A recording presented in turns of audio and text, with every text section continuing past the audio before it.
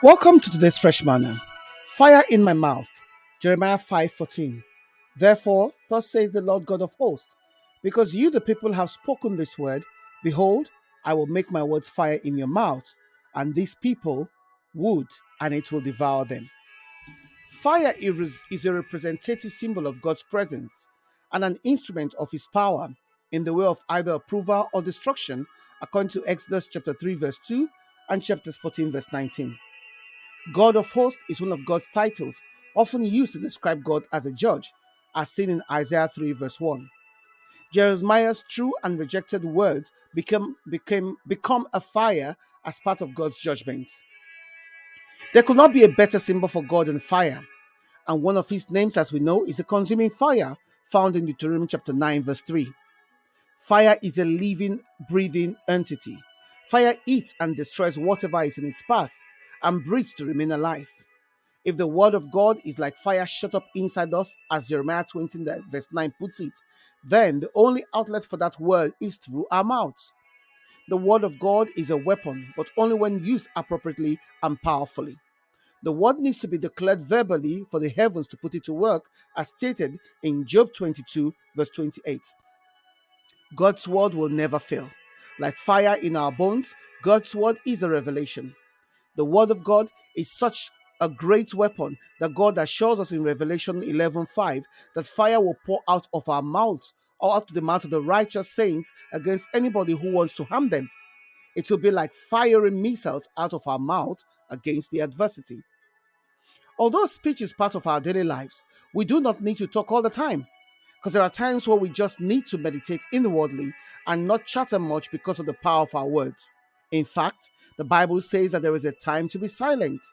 In Ecclesiastes 3, verse 7, maintaining silence when others are speaking can be a mark of respect, as seen in Job 6, verse 24. And according to Proverbs 20, verse 19, controlling our tongues to keep quiet about a confidential matter gives evidence of discretion and discernment. So, we must learn to retain our tongue, restrain our speech when we speak.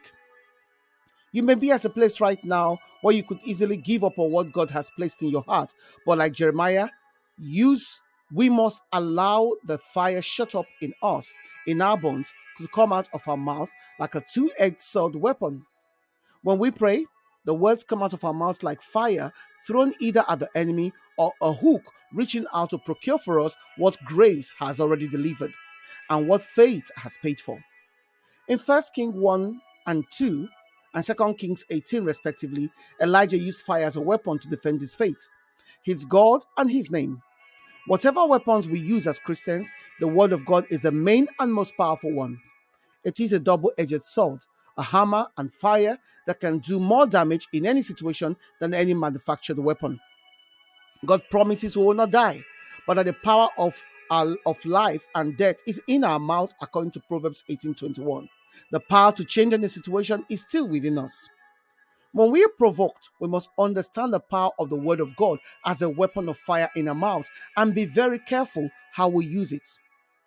On the day of Pentecost in Acts chapter 2, cloven tongues like fire came down on God's people. The same fire that comes on us when we receive the Holy Spirit.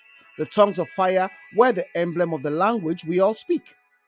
How great is God that He gave us a fire language of our own. The fire is ours to use. Let's use it widely. Speak and spit out the weapon of fire in your mouth wisely. It's deadlier than being silent. Prayer. Lord, thank you for filling me with your fire. Help me to use and express this fire cautiously but confidently in Jesus' name. Amen. A message from our sponsor, Compassion Care, a Bible-based counseling and therapy for women, families, children, and teens. For those hurting and needing confidential and compassionate ears, virtual shoulder to lean on, and gentle hands for guidance. Get in touch if you're hurting, wherever you are in the world, if you need their services, on compassioncaring@outlook.com, compassioncaring@outlook.com, or you can Skype them on Compassion Care, or call, text, WhatsApp on 07523 241 116, 07523 241 116. Shalom.